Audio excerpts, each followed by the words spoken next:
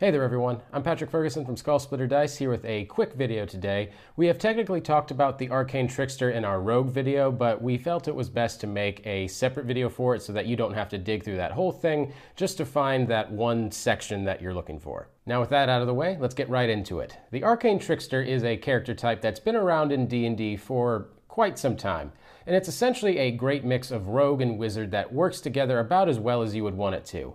The 5e Arcane Trickster is an incredibly easy take on the concept that is built into the rogue class as an archetype. There's no multi-classing required. If you like the idea of being able to stealthily cast spells while also picking pockets, well, today's episode is specifically made for you.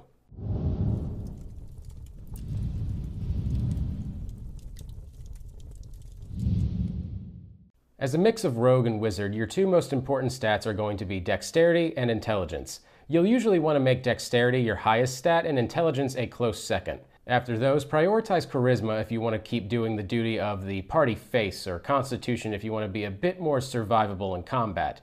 This is completely dependent on what type of rogue you're hoping to build in the first place.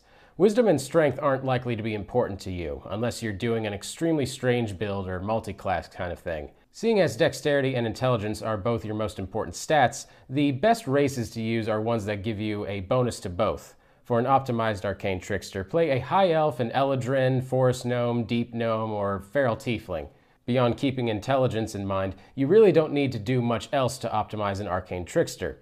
The build options are going to come down to what spells you pick and how you want to play your Trickster in the end. The big difference between an Arcane Trickster and most other rogues is your spellcasting. And there's a bunch of wizard spells that can be incredibly useful to a rogue's playstyle. Oddly enough, one of the best reasons to be an Arcane Trickster is a cantrip you can receive automatically when you select the archetype, Mage Hand. Mage Hand is incredibly useful on its own, but you also get the class feature Mage Hand Legerdemain at 3rd level. This powers up your Mage Hand beyond what other casters are capable of. You can slip a bomb into someone's pocket, you can open a suspicious door from a distance. I can't tell you how amazing it feels to unlock a trapped chest safely from 30 feet away, and I'm sure my players share a very similar sentiment. Beyond the insidious goodness of your powered-up Mage Hand, I advise using one of the two general Arcane Trickster builds, either the Stealth Utility or the Magic DPS build. Starting with Stealth Utility, a lot of sneaking scenarios could be solved if just the guards looked away for only a moment, or a bit of information got to the right person at just the right time. If you want to solve this problem, try taking the message and minor illusion cantrips to start with. They're simple ways to get out of a lot of very sticky situations. You can really rely on your sneak attack as your damage dealer and just pick and choose utility spells like Disguise Self, Knock, Fly, and Invisibility. Think of yourself as a problem solver, and you can bypass a lot of threats before they even know you're there. And moving on to the Magic DPS build, rogues are already excellent damage dealers, and adding a few spells can increase that rate in a rather sneaky fashion. You sadly can't add your sneak attack damage to spells, but there are ways you can add spells to your sneak attack.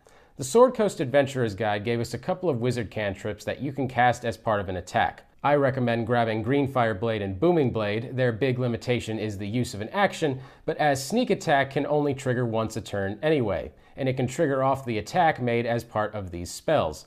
You essentially get to stack their damage together. Once you get up to 2nd level spells, things get really crazy. Xanathar's Guide to Everything gave us the gorgeous spell Shadow Blade.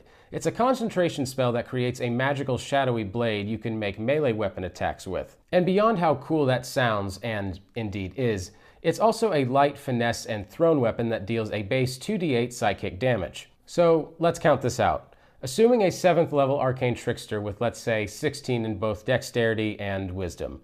Conjure a Shadow Blade, maneuver yourself to get into a sneak attack position, and then use Greenfire Blade whenever you attack with it. The Shadow Blade deals 2d8 plus 3 psychic damage. Greenfire Blade deals 1d8 fire damage and 1d8 plus 3 fire damage to the guy standing next to them. And you deal 4d6 sneak attack damage. That's 3d8 plus 4d6 plus 3 damage and 1d8 plus 3 to the other guy every turn.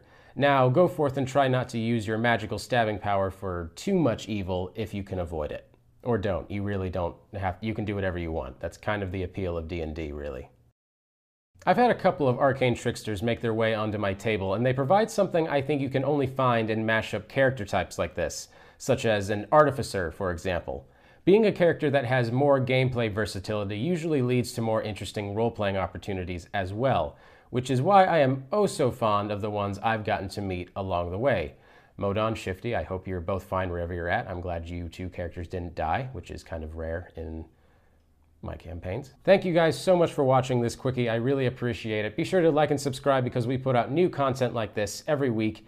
And if you're building an arcane trickster that you're proud of, please tell me all about it in the comments. I absolutely enjoy reading about your guys' characters. Also, be sure to tell us if there's anything else you'd like us to cover here on the show. We would be happy to hear any ideas that you guys have. Thanks again for watching. My name's Patrick Ferguson from Skull Splitter Dice, and until next time, farewell. Thanks for joining us. Don't forget to like, comment, and subscribe so you never miss out.